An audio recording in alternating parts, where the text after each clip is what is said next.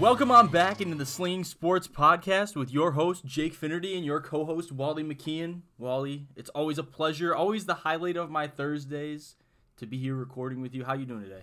I'm good, man. I'm good. I just had some nice lunch with you and your roommate, Ethan. Had a great conversation about the weekend ahead. There's a lot of highlights that are going to be coming up. But before that, let's talk about our highlight of the week. I'll get us started. Last night, me and my roommates painted a table, actually, and I got to paint a little Charlie Brown on it. And you know, I'm a big Peanuts. You're a big Peanuts guy. I'm a big Peanuts fanatic, and it was very therapeutic to sketch out Chuck and paint him and the yellow and black shirt, the iconic Charlie Brown. It was awesome. It was really, really quite nice. Do you know how to draw Snoopy too? You know, it's freehand. I look at a picture and I draw. I've got to work on the Snoop though. I will give a shout out to my dad. He does a very good Snoopy drawing. Does he? Very good. I've very good. I gotta show you it at some point. I've got to see some of his work. I might have a drawing with me here that he wrote me a note. So I'll try and find it and show you how it is.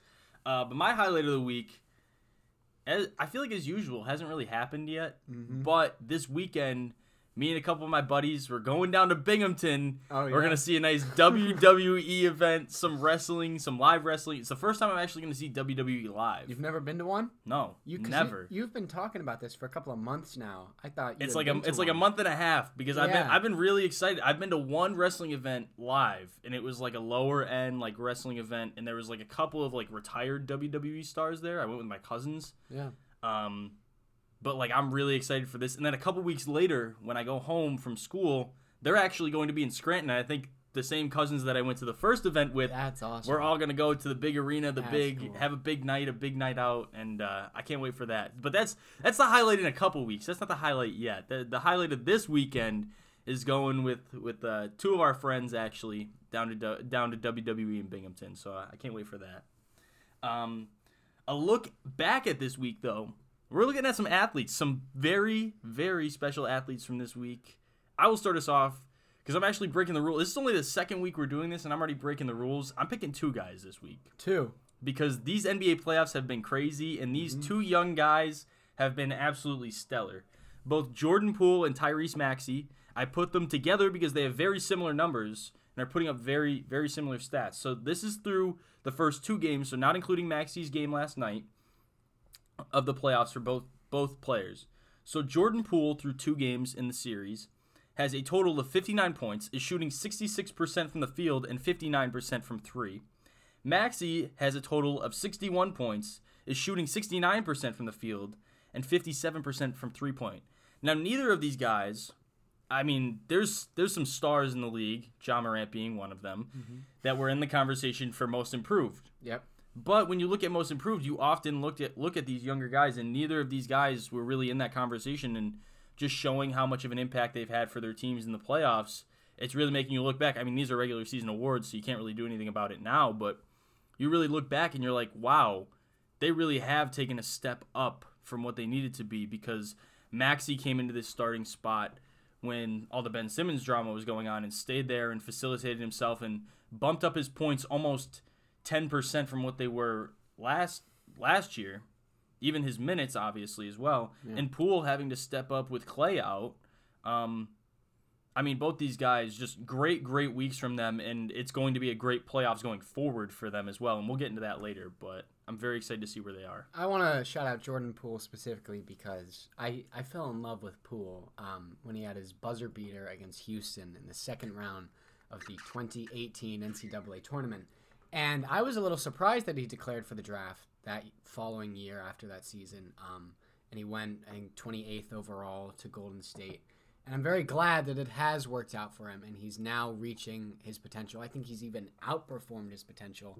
So the Warriors are very pleased with where he's at right now. Well, Jordan Poole was my actual pick for sixth man of the year going into the season. However, I didn't know if he'd be considered a sixth man with when Clay would come back, how many starts he'd get. Obviously, at this point, he's not considered a sixth man. Tyler Hero is also going to run away with that award. Yeah. But I thought Poole was great last year, and he's already outshined himself from last year this year, and he's looking great so far. He's a great young star, great for Golden State right now.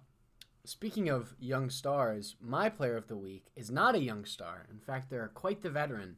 It's Miguel Cabrera of the Detroit Tigers. As we speak, he is one hit away from 3,000 career hits. The Yankees are playing the Tigers, and the game's in the top of the 8th inning. So during this podcast, during this recording session, Miguel Cabrera could make history and get to 2,000 hits. It may happen. He had 3 hits last night. He's batting over 300 this year. He's having a great season, as always.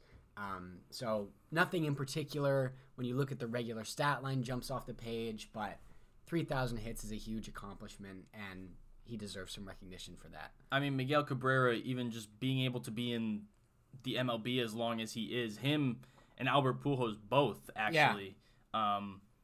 Both of those guys, the amount of time that they've spent within the league and stayed up to the caliber that they are always on the hitting end. Mm-hmm. It's just great to see. And Miguel Cabrera, once he gets this 3,000th hit, like you said, could be any second at this point. Yeah. It's gonna be such a special moment for him. I can't wait to see what happens. But sticking with the MLB, actually, we're gonna go right into the league, right from there, right from Miguel Cabrera, right from Miggy. And something that I want to touch on, specifically being a Phillies fan. And right now, I'm gonna say something like every week I come on here and I feel like I just complain about my team, and then you do, and then they do pretty well. No, and then they do a complete turnaround. So I'm not gonna stop that pattern because it's showing some great signs so far, which we'll get into the Sixers later. But I titled this thing on the doc "The Red Not Phillies" because they are anything from hot. They are red though. They are red. But like you go out to. They play a series against the Mets, drop 2 of 3. That's play pretty well. Yeah, so what, 9-3? The Mets are playing very well. Yeah. And then you go down to Miami, you drop 3 of 4. That's bad. And then you go out to Colorado, and you drop 2 of 3 again. That's bad as well. Those are 2 teams where you should be nearing a sweep. Yeah. Almost getting swept. Yeah, not almost getting swept, especially on the road. And you have to score 9 runs to beat the Miami Marlins. You have to score 9 runs. I think it was 9 runs to beat the Colorado Rockies as well. I think it was 9 that they beat the Marlins as well. But this team, this offense should not have this much trouble putting up runs either. 9 is a big number in a 9-inning baseball game, but like that should be coming like normally, in my opinion, with this team going out to Colorado in a stadium like that. Kyle Schwarber had a 3rd deck home run the other day. Luckily, they got a win in that game. But Bryce Harper underperforming so far. The MVP from last year. He's a streaky guy, but at the same time, you can't keep saying, "Oh, he's streaky." He'll put it together at some point. We need it now, and we need it consistently. JT Realmuto has actually been doing great. I think he leads the team right now in average. But Schwarber is falling into the same category as Harper, streaky. And Castellanos has been completely up and down. He either has a great game where he goes 2 for 4 with a home run and 2 RBIs, or he has a game where he goes 0 for 5 with 3 strikeouts. There's no in between with him. Well, on the topic of offenses underperforming, as a Yankee fan, I have personally experienced that quite a bit. And I'll quickly mention Garrett Cole, who has struggled through his first 3 starts. And in the game against Detroit, which was 2 nights ago, he had, I think, 46 pitches, maybe even more than that, in the 2nd inning. And he got pulled, and it was the shortest start of his entire career. And yet the Yankees won that game. So the Yankees are finding ways to pull out these games. They did lose 2 out of 3 to Baltimore. And the pitching staff has been phenomenal. 2.52 ERA, the 3rd best in all of baseball. There has been no run support for this team. It really pained me on Sunday when the Yankees played Baltimore. Nestor Cortez Jr., Nasty Nestor, as he is known in New York. 12 strikeouts in, I think, a little over 5 innings, maybe 6 innings. And they lost 5-0. The bullpen blew it a little bit. Jonathan Loaizaga, that's okay. The pitching's been phenomenal. And on your topic with Philadelphia and the bats, I think when the weather starts to warm up, so will the bats. That has been a trend across a lot of baseball. It is tough for these teams to get into a hitting rhythm, not to mention a shortened spring training, the lockout. The bats will wake up. I wouldn't be too concerned if I was a Phillies fan, or any fan for that matter. I'm not saying that I'm concerned. It's just very frustrating to see. Obviously, it's a very long season, so like at this point, if you're complaining that your team is in third or fourth, you're kind of overreacting, which I mean, I know I am. I'm not really complaining at their standing. I'm just complaining at their performance. That these bats should be waking up. I know it's obviously an issue that the shortened spring training. Yeah. It's still, the weather is still very up and down, especially in the Northeast. Yeah. Like we had snow this Monday. Mm-hmm. So I definitely agree with you on that end, that they'll wake up, but it's just like I don't want to get to the point where I'm saying this a month and a half from now, like, oh, they'll wake up, and they're already like 12 games out of first place, and they're not going to come back from that.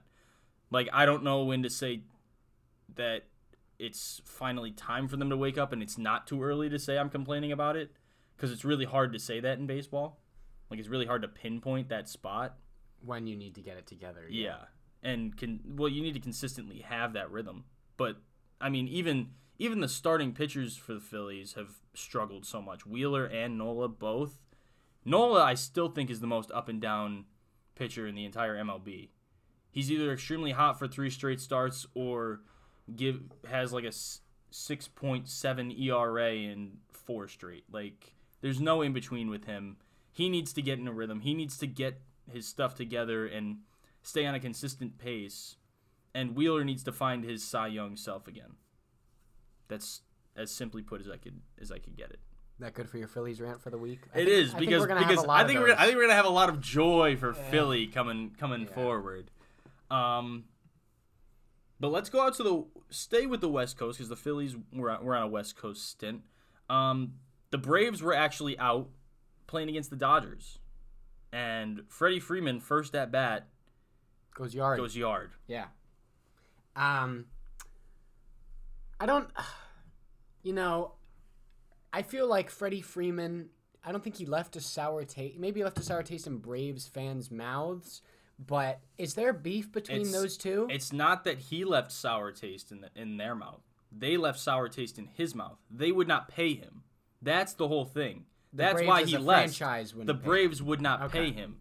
After everything that he did for that franchise, bringing them to that World Series and basically carrying that team, they still did not offer him that big contract that he was hoping for. All right. Fans wanted it. Yeah. The team wanted it. Players. He wanted it. Mm-hmm. But the organization did not. He didn't get his offer. So he went to one of the biggest markets in baseball, in the Dodgers, and now they're basically a super team yet again. They always are because they have such a big market. But that's why I labeled this as the Freddie Freeman revenge tour. Yeah. Because Freddie Freeman, from what I've read, is that he has beef with the franchise because they wouldn't pay him. Interesting. Well, I believe that. Yeah. And tough for him, though. Lost 2 out of 3 to that Braves is. won the series, but do they play each other again? They probably play each other again at some point this season. I think the Dodgers come to the East Coast. I was going to say, I believe they play in Philadelphia. I'd be interested to see Freeman's reception in Atlanta, how the crowd reacts. I think the fans are going to love him. Okay. The fans are going to go absolutely nuts. He'll probably get a tribute video, everything like that, because that man did everything for the Braves last year. Good. Absolutely everything, and he deserves all that praise. Let's get into the Guardians. What the heck is going on there? I keep forgetting that they are the Cleveland Guardians. I just think of like Cleveland baseball. I just think of them as Cleveland. Yeah, I never really referred to them as their other name anyway. I've been calling them Cleveland for I've been calling them Cleveland life. all the time. But they're putting up some runs, some big time runs. They are, I think, either second or third in all of baseball in runs scored this season. But however, I'm going to highlight something that they did in their game yesterday, which is very important to success long term. Is that they won a game where it was decided by 2 runs or fewer. They were 0-3 in their first 3 of those games this season, and they finally pulled one out yesterday. Because if you look at their other wins, they're first in the AL Central right now as well. Yeah. Their other wins there are like 11-1, the 17-3 against Kansas City. They are complete blowouts. They are not winning these close games. But they finally won a close game. It's good. Well, they're shocking me because I thought the White Sox were really going to look dominant in this division. Mm-hmm. But the Guardians are really, really fighting. Like we already mentioned last week, Stephen Kwan, amazing, insane. And just, I feel like the Guardians, outside of Jose Ramirez, they're like a young team. They are. Primarily. Jose Ramirez just got a contract extension. Yeah, a very big extension. Yeah. They're just, this is the most shocking thing to me right now in the MLB, is that the Guardians are putting up all these runs and looking this good. Again, it is still early, so they could easily cool off and stop that, but just even right now at the start of the season to look this good is very, very impressive. No, I don't think I've ever seen any team recently put up this many runs this early in the season. It's fun to watch. And on the topic of fun to watch, the sport of baseball, minor league baseball has implemented a pitch clock, and it'll be coming to the MLB next year. And there was a game in AAA earlier this week that lasted 1 hour and 54 minutes. Wow. And that's short. That is short. Usually baseball games go 3 to 3.5 hours. Yeah. Sub 2 hour games happen every 2 or 3 years across all of baseball. Yeah. That is thousands of games. That's like the 1 or 2 hit on each side of games. It's rare, but it exists. But these minor league games, the pitch clock has shaved off 20 minutes of game time. And from what I have seen from fans on Twitter, at least in the Yankee universe, they hate this. If you are a fan and you go to the game, you want to be there for 3 hours. You don't want to be there for 1 hour 54 minutes.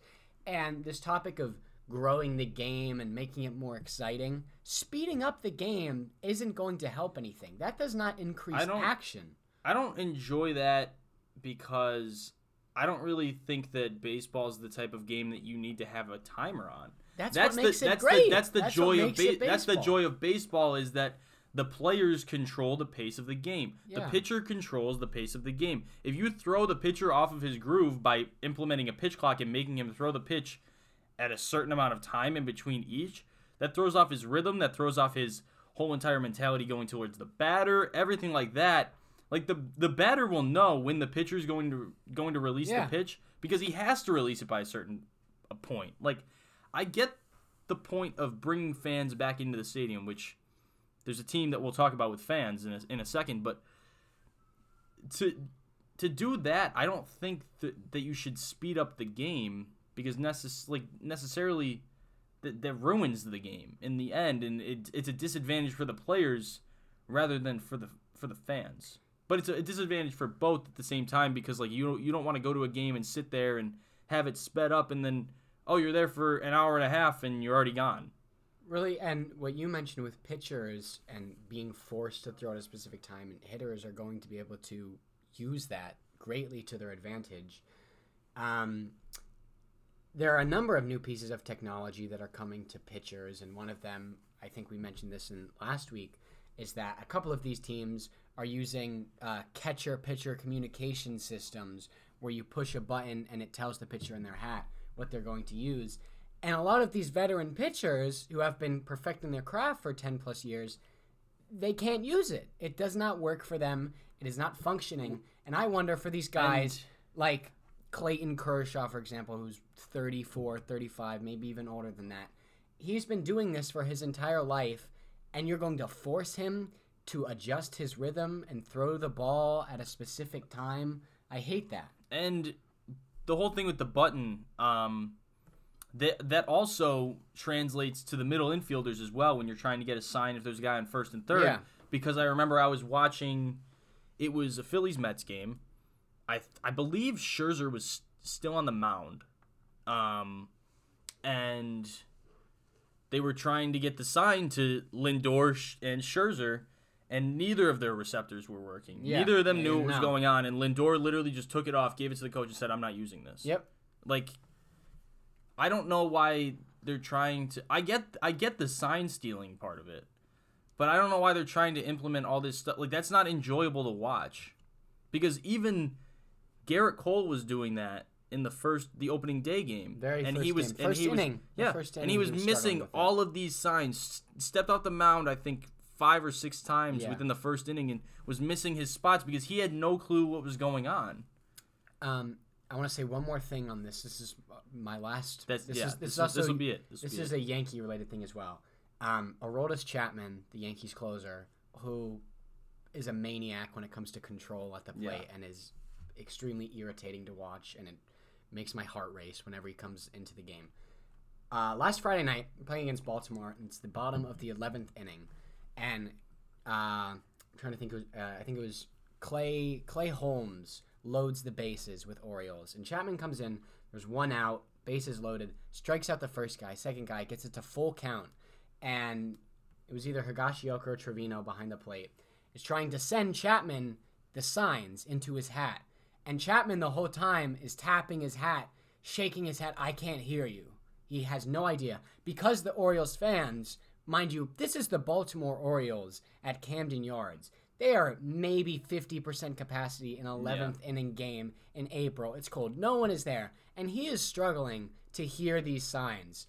Throws the ball outside, ball 4. Orioles win on a walk-off. So I'm just thinking, what are you going to do if it's game 7 of the ALCS and you're playing at Fenway? You can't hear a single pitch. This system is going to be phased out within the first month. Nobody is going to use this anymore. I do think that the way signs are communicated will constantly be evolving, but this is not. I agree, but this is not the way. This is not the way.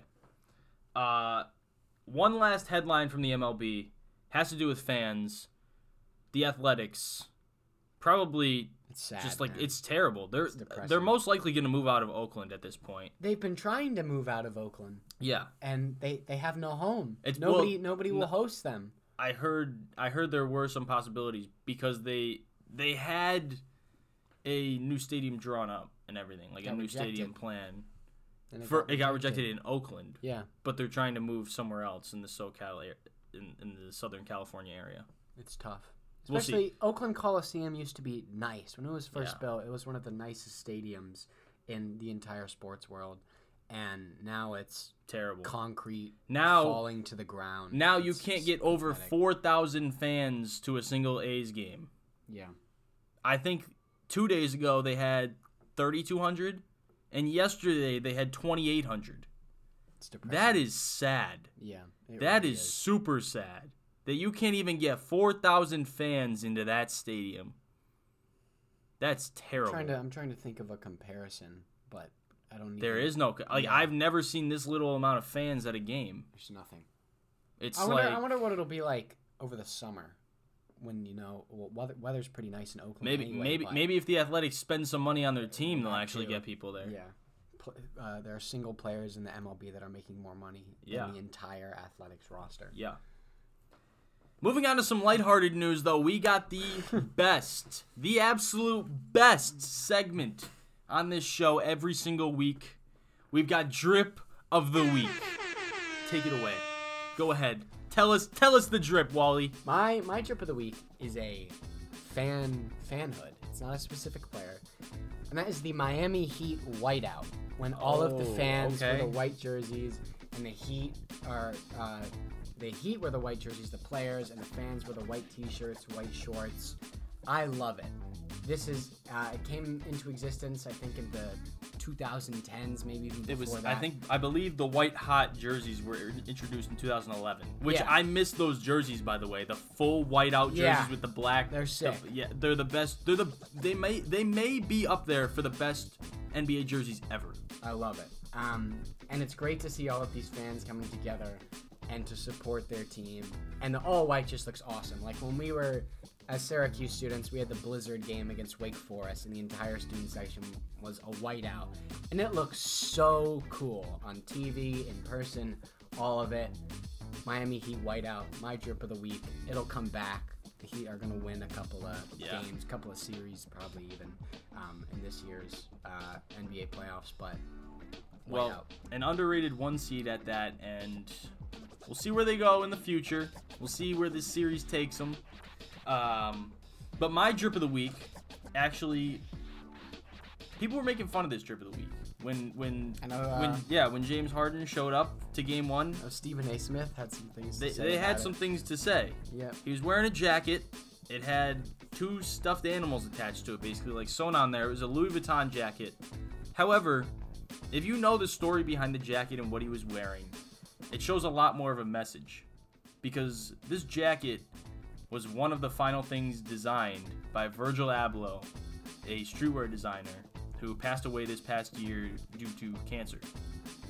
He was only 49 years old, I believe. He's very young. Yeah. But, I mean, a great tribute there from Harden.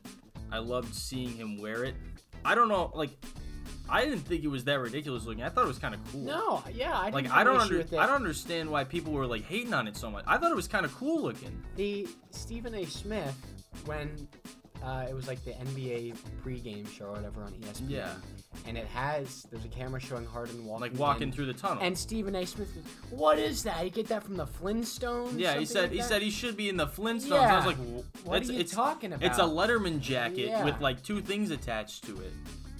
I don't know. I mean, I didn't know about that tribute. That is awesome. Yeah. I thought the jacket was cool anyway. Yeah, I thought it was cool looking, but I don't know if it is the final piece of streetwear that he's designed, but it is one of the pieces in the collection, because I know he was one of the big designers for LV, like right before he passed away. So I love it. I like it a lot. Harden's known for coming in with some weird stuff. I mean, his debut in Philly when I chose the hot Cheeto outfit, I loved that. But I love this jacket. So simple, so clean, and I mean, what else could I say? We're gonna talk about these Sixers coming up right now. You're hyping it up quite But a bit. before we actually get to that, though, there's some huge news out of this NBA playoffs, and that's Devin Booker is out for 2 to 3 weeks with a grade 1 hamstrings sprain.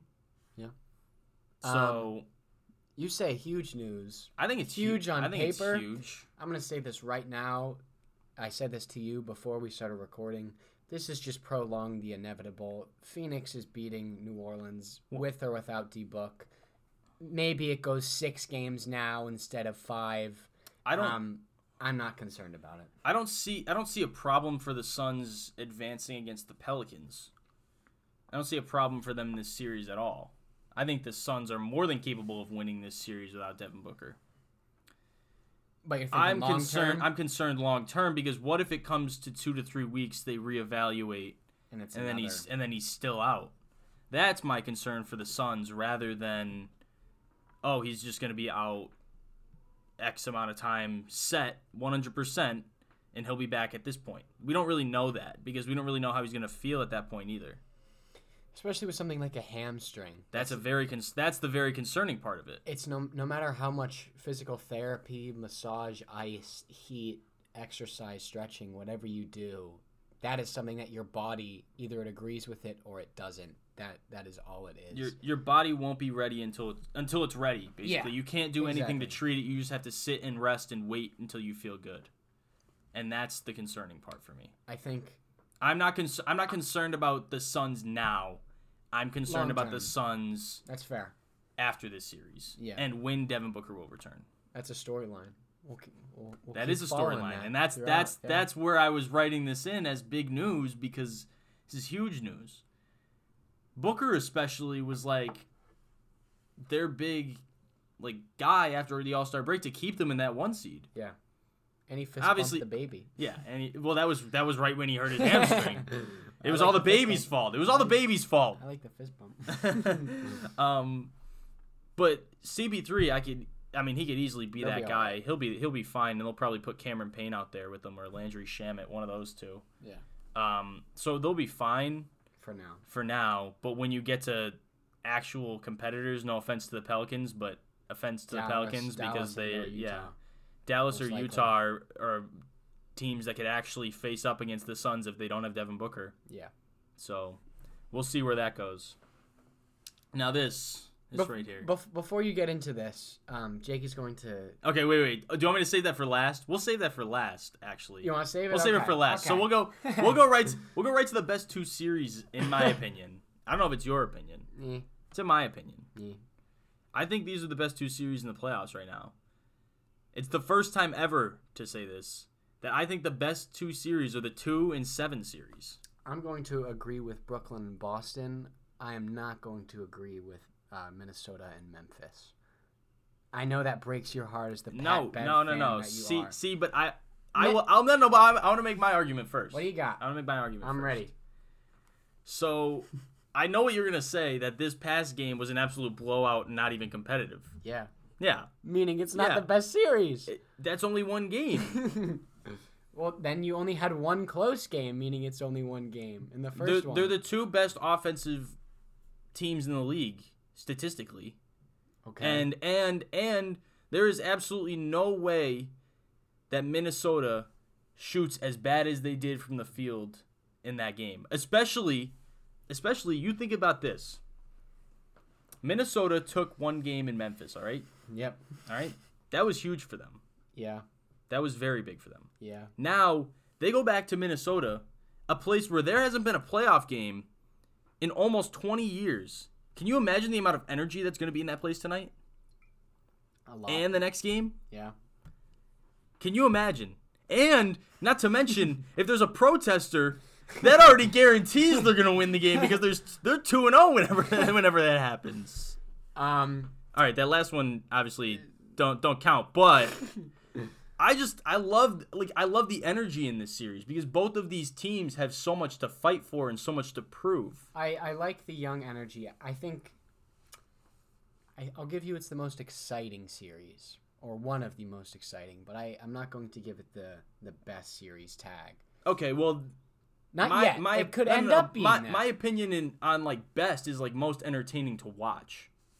Well, not so much best teams. For me, I can't consider a 28-point blowout to be entertaining. If any of the games, it did not. The second half was not entertaining. If there's any 28-point blowout at any point in the series, I think we can pick a different one. Okay.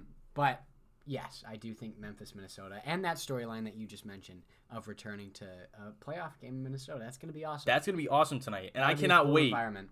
I cannot wait. Cool environment. Patrick Beverley back in Minnesota. Patrick Beverley back in Minnesota. You see his energy in that play-in game? He's going to have so much energy tonight. I cannot wait. All the I Heart Pat Bev shirts are going to be out. Yeah, I do kind of hope Minnesota pulls it out.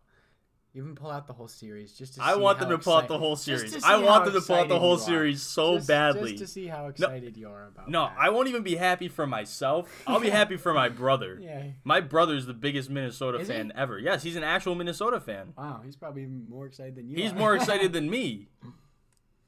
He's going crazy right now. So I'm hoping for him. Gavin, you got my my approval right now. Don't worry.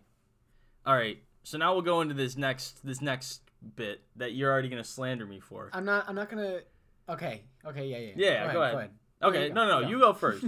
All right. Well, first off, I titled this as Jokic fraud just because I knew this would make you mad. And it did. You I succeeded. know. I know.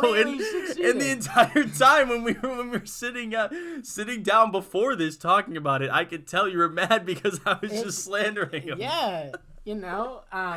Obviously. But no, see, I don't want to. All right, I don't want to dispute Jokic's talent because like that's just. I don't know, man. I think no, calling him a fraud. No, see, that's the thing because like I just know how to get under your skin when it comes to that. No, I don't want to dispute Jokic's talent because obviously Jokic is a top 2 center in the league right now. The guy is averaging 25 and a half, 10 and a half, and 5 through 2 games. And I'm saying you take him off this team and the Nuggets aren't even in the playoffs. Yeah. Like obviously he's valuable to this team and he's the whole reason that they might like they have a chance to maybe pull out one game in this series. So you don't think that he's actually a fraud? No, I don't actually think he's a fraud. I don't actually think he's a fraud. I don't know with you, man. My problem is that throughout these games, like he has not been acting much like a leader. That's fair. He's been very much complaining about every little thing, causing fights with everyone else. That's fair. And, I mean, I already had an opinion on Jokic's attitude when he absolutely decked one of the Morris brothers at the beginning of the season, because that was a dirty thing to do. But like Jokic is talented. You can't take that away from him because, like I said, he's the whole reason they're even in this playoffs right now, and he's the whole reason that they stayed at this 6th seed the entire time because avoiding his the play-in. and his playmaking just puts them in that position that they could actually succeed. But on the other hand, you have to show some class and show some respect and show that you're the leader of this team instead of going out and just complaining all the time and yelling at refs and getting kicked out of a second, like a game 2 when you're not even in the game. Like it's not even close at that point. I just don't think he's been acting like much of a leader. That was the same game that Golden State reeled off 70 points in 20 minutes, right? Yes. That's all fair. I appreciate you for acknowledging the talent aspect of him at least. And now we'll let you get into your favorite part of the show. I'm going to keep my mouth shut for the entirety of this. Viewers, please enjoy Jake talking about his beloved 76ers. Now, I need to start this off very calm, very mellow, because I need to apologize. I need to apologize to the Sixers, to the city of Philadelphia, to everyone for counting my team out last week and saying that they were going to be swept by the Raptors. Now that I've acknowledged that and I've accounted myself for that. Here we go! This is absolutely amazing. This team has rallied together. Glenn, maybe you earned the title of Doc back. Maybe, just maybe. If he finishes off the sweep, does he get the title back? Yeah, okay. He'll get it back. He'll get it back if he finishes the sweep. But there are some people that I really do want to acknowledge. I'll save the best for last. Yep. Tobias Harris, finally putting up consistent numbers in the playoffs. Finally averaging, I think it's like 19.9 through 3 games. Good job, Tobias. Finally doing something. Something. Doesn't take much to impress you. Wow. Now, Tyrese Maxey. Oh, my God. This man carried us through the first 2 games. Became the youngest Sixer player to score 30-plus in a playoff game. Absolutely balling right now. He's in some elite company with LeBron as well. Yeah, it was what was it? I don't remember exactly what it was. I think it was like first player second player in their first 2 years to score 30-plus in 2 straight games and shoot 60% or better from the field. That's what it was. You're right. Yeah. Thank you. It's pretty good. I didn't know the exact stat, so I didn't want to say anything. Elite company with the king. So, Tyrese, you're doing a great job on both ends of the floor. Last night, even when Harden fouled out, you still stayed in it, and you kept us in that game. Have you seen that video of Greg Jennings, the Greg Jennings Madden video where the guy's commentating and Greg Jennings breaks his leg and he says, "I put the team on my back, though." It's like Maxey right now. That is Maxey. Except for someone else put the team on their back last night. Last night they did. James Harden. The first 2 games you're a little disappointing. But you're finally coming back around, finally scoring again and doing what you should be doing. You're finally back up to that scoring, playmaking man that you were. Just getting consistent numbers. Good on you. Smart buckets. Smart man. The beard. He's back.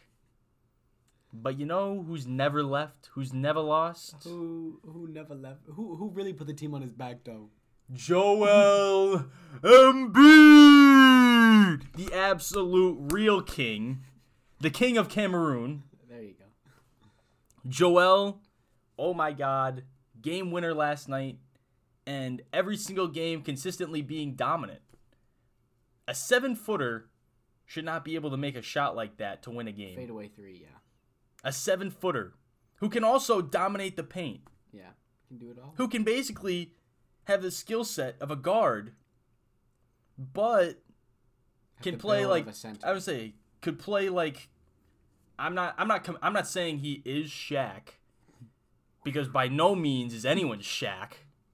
So don't take it like this, but like he could be the closest thing to the dominance in the paint as Shaq was.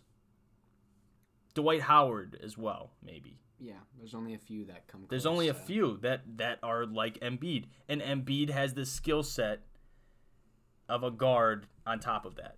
He is literally the biggest threat offensively in the NBA right now, I would say.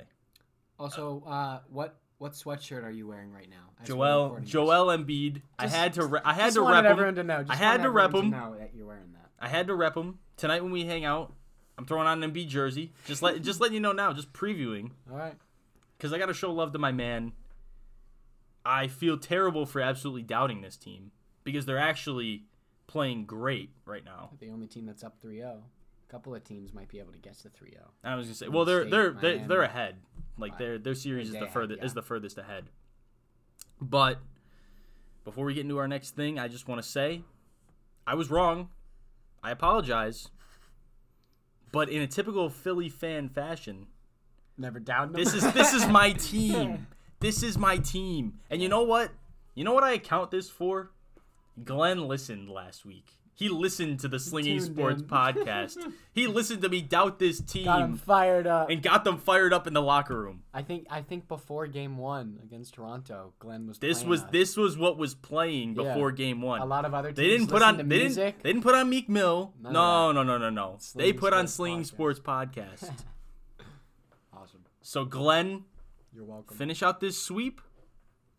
Then I'll refer to you as Doc again. That's how I'm going to finish that. We're going to go right into the NFL. All right, and now this is taking us into our big draft special. We've got a 10-pick mock that we did. We're covering the draft this week also. We're gonna put a disclaimer. We're covering the draft this week because by the time the episode releases next week, the first round will have already happened. Yes. However, we probably won't know any of the picks at that point, so we'll preview what's to come that night or preview what is to come on day 2 at that point. I don't know. We'll see where we get with next week, but let's just get into this. We did this so that I will take the first pick because it's my Jaguars, and Wally will take both of his Giants picks in the first round. Now, he's going to double up on a pick at one point, and then I will end up taking the rest of the even numbers. Yeah. So I have picks 1, 3, 6, 8, and 10. And Wally, I've got 2, 4, 5, 7, 9. Yes. Just so everyone can take their own team. Just so everyone knows. It's a little bit all right. more exciting. So, why don't you get us started with the first pick? On the clock with the first pick in the 2022 NFL Draft, the Jacksonville Jaguars will select Aiden Hutchinson. Do you think, while they're on the clock, do you think they'll let the clock run out? Will they be fielding calls in case someone comes up for a number 1 overall pick? Or they run into the table with the card? I don't think they're gonna run into the table. I think it's going to be, I don't know. I think right now it's between Hutchinson and Walker. But I just don't see how they don't go edge. They have no one on the edge rush right now. Yeah. Walker. I wouldn't be upset with a Walker pick. I'm very upset that Evan Neal won't be the pick anymore. But Hutch just serves so much more for them currently, right now, and even for the future because they have very little to no edge rushers. Yeah. So I think Hutchinson is the no-brainer pick.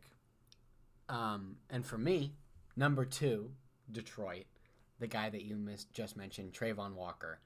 Pretty much every mock draft you read, it's Walker, Hutchinson, interchangeable at this point. Walker has flown up draft boards. He's got the second best odds to go number 1 overall. Whichever one of those guys goes first, doesn't go first, they're going to go second. So Walker to Detroit serves a need. Detroit is still far, far away from turning things around, but it's a start. It's a start with Trayvon. So at pick number 3, I have Kayvon Thibodeau going to the Houston Texans. I think, like we mentioned with Walker and Hutchinson, Thibodeau is also a no-brainer to go that high. I don't see him slipping out of the top 5 like people had said leading up to the weeks because... Yeah, he's having a bit of a rebound. Yeah, he was up and down. People said he was going to drop out of the top 5, drop out of the top 10 at one point, and now he's having his resurgence coming up. Top 3 pick, easy, no-brainer. Texans will take him. I think they'll be all set. Now, number 4, the Jets. This is where things get interesting. There are a number of players, positions that the Jets could attack here at number 4. For me, I think they're taking Sauce Gardner, cornerback, Cincinnati. The Jets have missed a true number 1 shutdown cornerback since Darrelle Revis Island. And Sauce Gardner has that potential. From day one, you can stick him out there against the best receivers in the game. He is going to be matched up with Stephon Diggs twice a season for as long as he is a New York Jet, if he ends up there. Perfect for the Jets. Gardner, I don't think it's tough to take a cornerback in the top 3 with these guys that the Jaguars, Lions, and Texans are most likely going to go after. But Sauce Gardner deserves to be in the top 3 as well. He is a freak, shutdown cornerback. He is going to be excellent. And if the Jets end up going with him, they're going to be very, very pleased. Now, I think that's interesting because it's between Sauce and Hamilton there for me. I would say that they're definitely going defense, but it's just who would you prefer at that point? Yeah. So between those Sauce, great pick, but I think it could easily fall Hamilton as well. Yeah, 100%. Now, number 5. This is my double up portion of the show, because of the greatest team in the NFL, the New York Giants. The New York Football Giants select offensive tackle from NC State, Ikem Ekwonu. Icky. If you're, as a Giants fan, and if you're the Giants, Joe Shane and company, Brian Daboll, as long as Ekwonu or Neal is there at 5, the draft is a victory for you. You take if one. If you get either of the tackles, you are running up there. No questions asked. It's exactly what they need. The Giants have voluntary mini camp right now. They've got Andrew Thomas on the left side, who had a great bounce-back season. And the right side is Corey Cunningham currently as the right tackle. He's not a starting caliber tackle. Meaning, take either of them, day 1 right tackle for the first game of the preseason, first game of the regular season. Solves a huge issue. Gets Danny some help. See what he does this year. That's it. Offensive tackle, whichever one is available. I mean, with those trends, both of those guys, whoever is there, whoever you go with, it's a win. You're getting a win. Yeah. You're getting a win. And one of those guys will end up falling there, even if another is taken in the top 4. Yeah. You're getting one of them. You're getting a win. Yeah.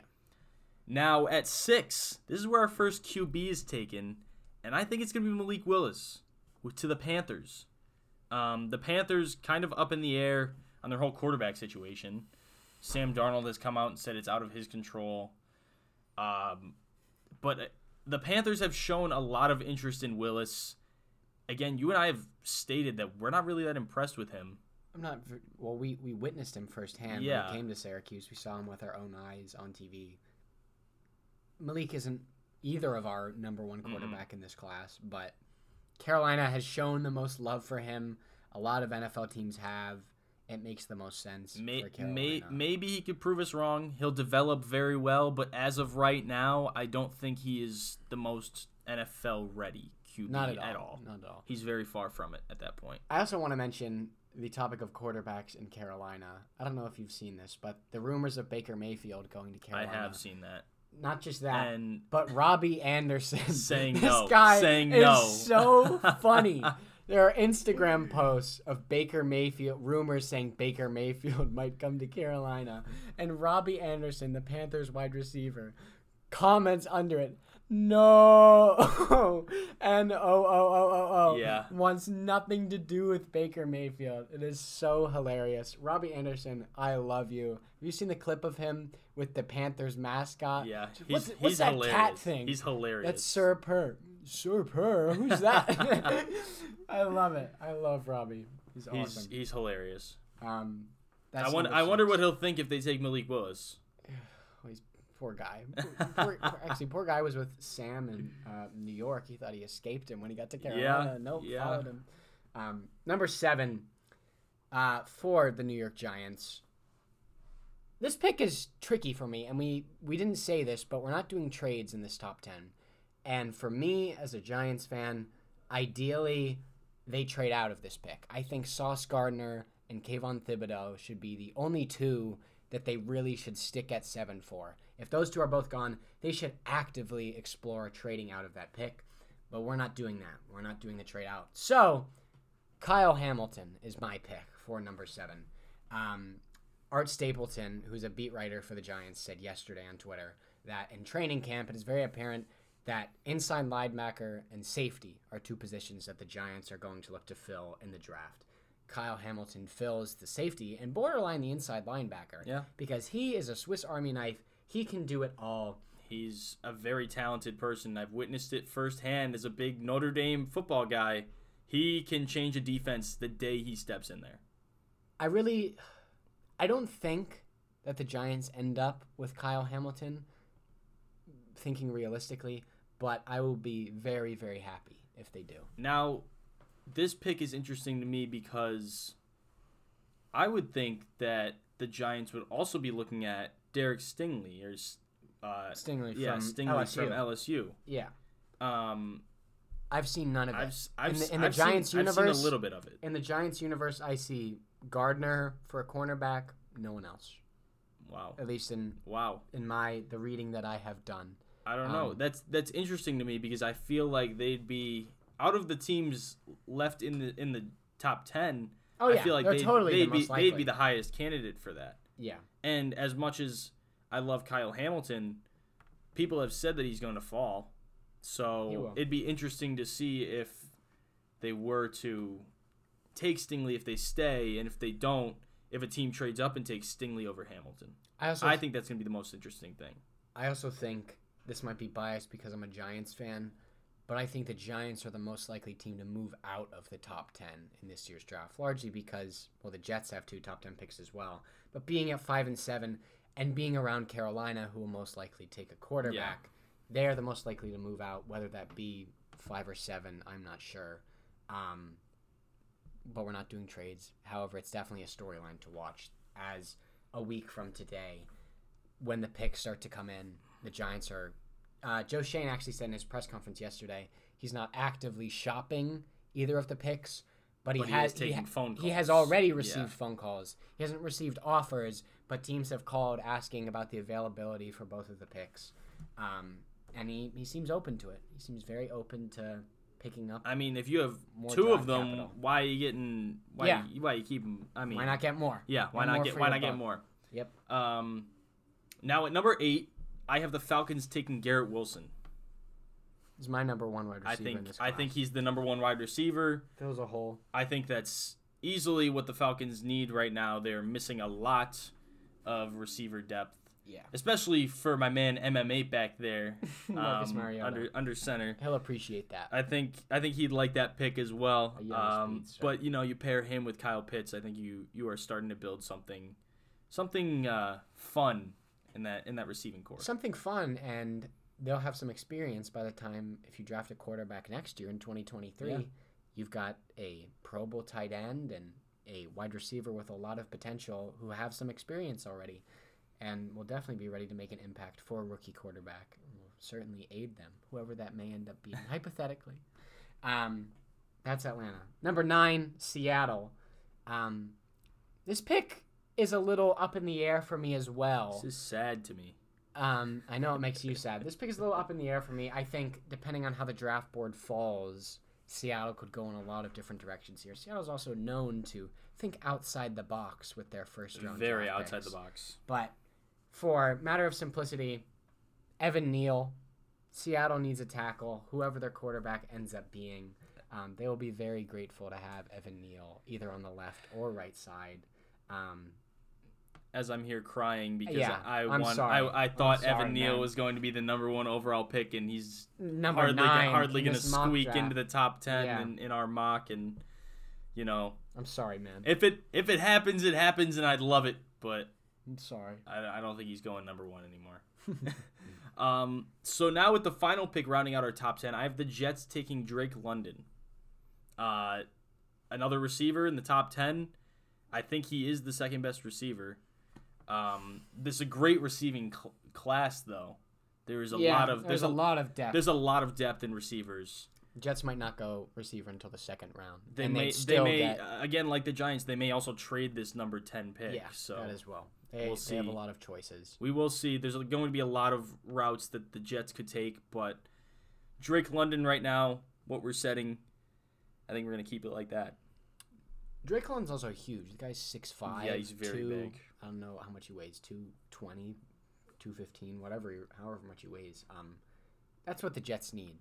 They need a true number 1 big body receiver that can go make a play.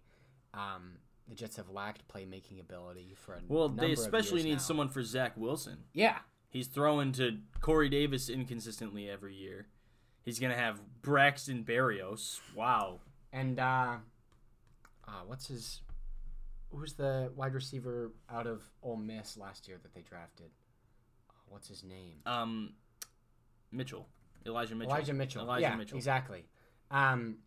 Elijah Mitchell, he got injured a little bit last year. He got banged up. But if he can remain healthy, and then you throw in Drake London hypothetically to have that other size guy, very similar to the Falcons, you're creating a solid core, building and around. they already have. Well, they already think they have their QB answer. I think Zach will be all right. I think he'll be okay, I'm not but concerned about. I mean, the development of Wilson. we'll have a discussion on that another time, but I think Drake London could help this receiving core a lot. I think any of these receivers will aid the Jets. Olave or Olave? Olave, yeah. It's Olave. Chris Olave, yeah. would contribute. I always mess up how to pronounce his name. I even think Jamison Williams out of Alabama, another great receiver who has blown doctors away in his recovery after injuring himself. He says he's going to be 100% even by like training camp preseason. He's really ahead of schedule. The Jets have a lot of fun options. Fans will be excited. Whatever the Jets do at 10, whether they trade down, whether they stay put, take a receiver, which seems like the most likely thing. Jets fans are going to be very happy. They should be. They deserve some happiness. I'm willing to say that as my co-MetLife Stadium residents. Your co-New Jersey resident? Yeah. Well, no. So what would you grade our draft? what would you grade our draft? Oh, I'd give it our an mock A. draft. You're giving it an A? An A to round it out for our mock? Last year I did my own mock draft, and I did full 32. I did all 32, and I did surprisingly well. I don't remember how many picks I got right, but I was pushing 20. Did you get Trevor Lawrence? I did get Trevor Lawrence. Yes, I got a lot of picks right, and I was quietly proud of myself. But this year, I'm not very confident. This year, I'm very up in the air about a lot of things. Yeah. I feel solid about our top 10, but at the same time, I feel like anything could happen to switch up in a second. I think someone, because there's always the surprise pick. Yeah. Who's that surprise pick going to be? It may Who come. knows? It may come from a trade. Yeah, that as well. Someone could fly up. What if Evan Neal's the surprise pick at number 1? Come on. I don't know. I'm really excited for this year's NFL draft though because of the uncertainties surrounding it. Nobody knows really what anyone's doing besides, or even Jacksonville. It's still technically up in the air if it's Walker or Hutchinson. It is, and I'm not completely sold that it's going to be. Well, not that it's going to be either of them, but I'm not completely sold on either or of them. Like which one it is going to be. Yeah. I'm excited. I mean, draft night is always a very fun night. Last year, I wasn't here for the draft. I was back home. Yeah. But our friend, who's a Patriots fan, was on the ground crying because they took Mac Jones. And let me guess, he bought a Mac Jones jersey now? He does not have one yet, actually, but he loves Mac Jones now. And I told him, I was texting him, and I said, I don't know why you're upset with that pick. That is a good pick. That quarterback fits your system perfectly, and that is exactly what happened with him this year. I also think it's a little unfair how the analysts will grade the drafts right after they happen. We'll still do who won the draft, who lost the draft, and all of that, probably in 2 weeks. But these guys are kids. They're 20, 21, 22. So much development goes into football. You have no idea how they're going to pan out. You have no clue. So these supposed draft day winners... Yeah, like, I don't put any stock a team in taking Jalen Reagor over... for Justin Jefferson. Yeah, for Justin Jefferson. But I'm looking forward to it. It'll be fun. It's, again, one of the most fun nights. Cannot wait for it. One of the most fun weekends. Yeah. Friday, Saturday, and Sunday. Especially when the day after our 10th episode is coming out. Yeah. Double digits, baby. Double digits. We're there. We made it. So, next week is going to be a fun week. We're going to keep talking NBA playoffs. We're going to keep talking MLB. We're going to do some fun things with the NFL that weekend. I don't know. We got a couple things up our sleeve. We'll figure it out. So, with that being said, thank you all for tuning in to this episode. Where do they go for our socials? At Slinging Sports on Instagram, at Slinging_sports on Twitter. We hope to see you guys there. There's some groovy graphics coming out, and that is the best way to know when our episodes are published and available. Joel Embiid will be on the graphic tonight, or tomorrow morning, just so everyone knows. When you're listening to this, I hope you've already seen the graphic because Joel Embiid will be on it, and I will not stop until Wally puts him on it. But thank you so much for tuning into this episode. We will catch you guys in the next one. Peace.